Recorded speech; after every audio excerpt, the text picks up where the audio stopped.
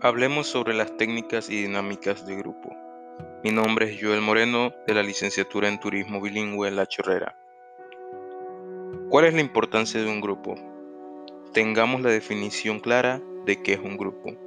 Un grupo está formado por un conjunto de personas que desempeñan roles específicos y recíprocos que actúan de acuerdo a las normas, valores y fines que fueron acordados previamente a la formación formal para mantener la continuidad y estabilidad del mismo en una sociedad.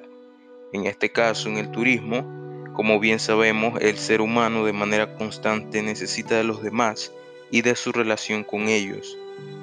Por ello, cuando tenemos una cantidad de grupos, estos deben agruparse y es importante mantener esto como una necesidad natural de interacción.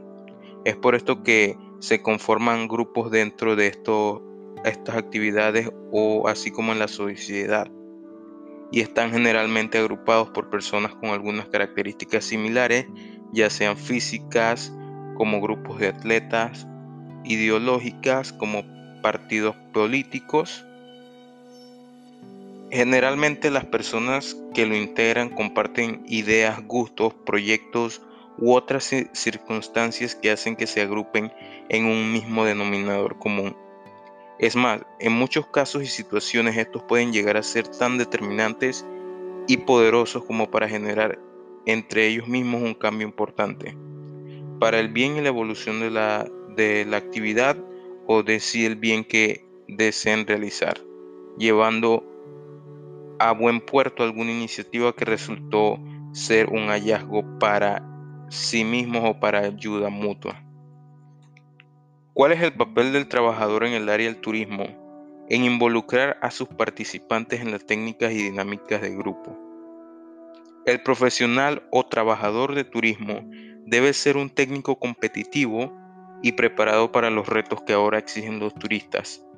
Para aplicar las técnicas grupales se requiere conocer algunos aspectos que no permitirán a su vez elegir la técnica grupal adecuada.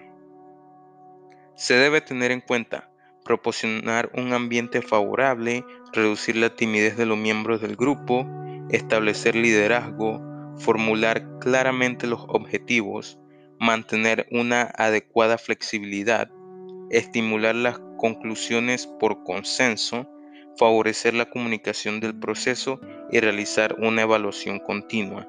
Para lograr una adecuada comunicación con el empleo de las técnicas grupales, se requiere que el guía, trabajador o agente del turismo conozca que el turista como miembro de este grupo tiene un papel que asumir. En lugar de un clima intimidatorio, hay un ambiente coordinado. En lugar de una atención centralizada en el guía, hay un inmenso interés centrado en la actividad grupal. En lugar de decisiones siempre tomadas por el guía, hay decisiones propias del grupo. El cumplimiento de todos los tópicos señalados al aplicar técnicas grupales permiten al guía lograr una mayor calidad en el proceso de comunicación y guiado, mejorándose la comunicación con el mismo. ¿Qué cualidades, habilidades y destrezas debe poseer un agente de turismo para motivar a su grupo en las técnicas y dinámicas de grupo?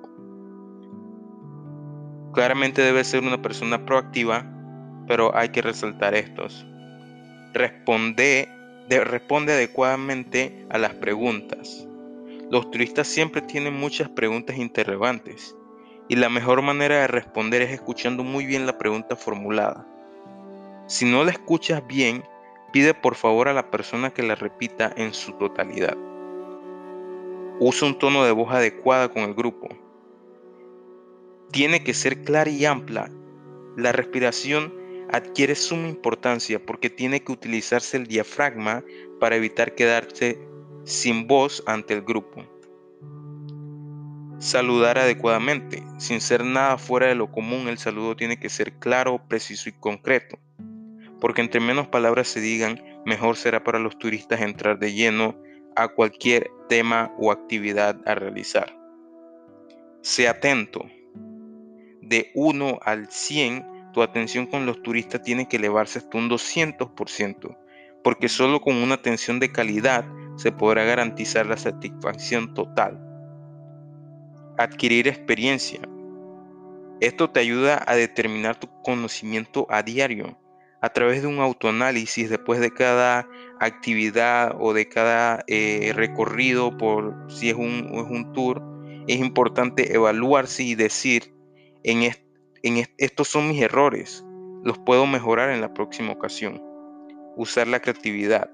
La creatividad nos permite sujetar la mente a las alas de la ilusión y de buenas ideas que nos permitirán desarrollar elementos adjuntos que impresionen al turista de inmediato. Claramente, tener una buena memoria. La relevancia es en mayúscula, porque siempre en los recorridos o en actividades o dinámicas hay algo que no puede satisfacerse inmediato. Y en tener en cuenta las necesidades y peticiones de los turistas va a hacer que se sientan identificados dentro de un grupo. Tomemos estos conocimientos para poder realizar una correcta técnica a la hora de hacer una dinámica con los grupos.